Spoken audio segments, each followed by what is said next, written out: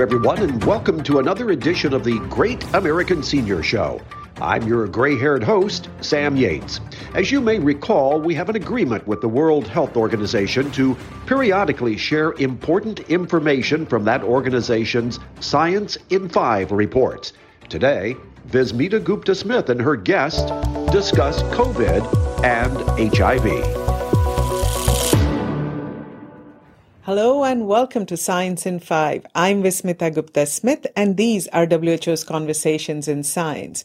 We are talking to Dr. Meg Doherty today about COVID-19 and how it impacts people living with HIV. Welcome, Meg. Let's start, Meg, with COVID-19 and the risk that it poses to people living with HIV. Thank you for that really important question. And we are becoming more aware and are following the data, and it's now very much confirmed that people living with HIV have an increased risk for severe disease from COVID, as well as hospitalizations, and then once hospitalized, have a 30% increased risk of death.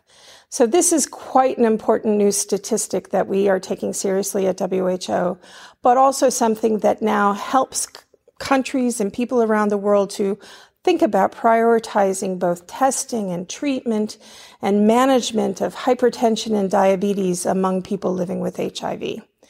This is also really important because we know in the last couple of years, during the COVID pandemic, we have seen reduction in access to prevention services, testing services for HIV, and these kinds of services are the ones that we need to restart and maintain so that all people living with HIV have access to the antiretrovirals they need, they find out if they're living with HIV, and also now start to be prioritized and have access to COVID-19 vaccines.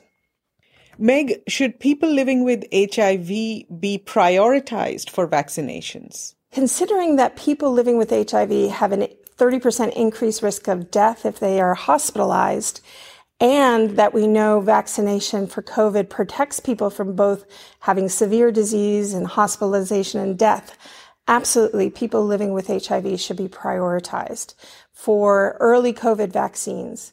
We at WHO have been looking at the vaccines to see if they're safe among people living with HIV. And all vaccines currently right now on the market can be used among people living with HIV and certainly should provide adequate protection. There are many studies looking at whether people who have low immunity or people who have immunosuppression need to have another dose of vaccine. And those data are not yet clear, and we'll be looking forward to knowing whether people living with HIV might need a booster shot in the future.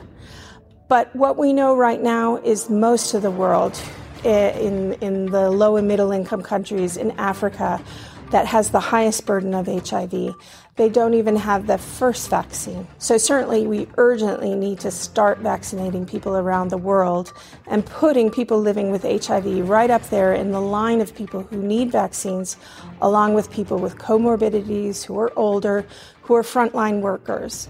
Meg, speak to us a little more about safety of the current batch of vaccines for people living with HIV. What we know so far for all the vaccines that are under emergency use right now around the world, they should all be safe in people living with HIV. None of them are using live attenuated vaccines approaches, which have been contraindicated in the past for people living with HIV. All of these vaccines that are out there now should be efficacious. We want to ensure that people living with HIV are on treatment. There are some concerns that people who are taking some of the newer generation vaccines, that it may not be as effective in those who have very low CD4 counts or people who are not on treatment or have immunosuppression.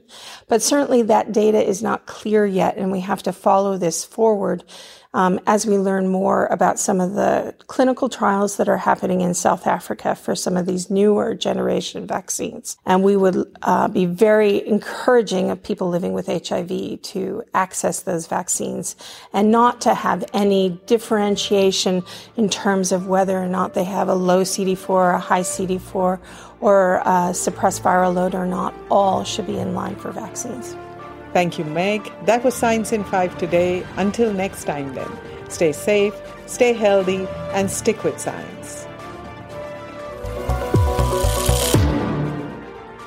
Thank you for listening to the Great American Senior Show and our update on another important COVID topic, courtesy of the World Health Organization and Science in 5. Please share so we may all work together to keep safe. I'm Sam Yates, your gray-haired host of the Great American Senior Show, and that's how our program ends.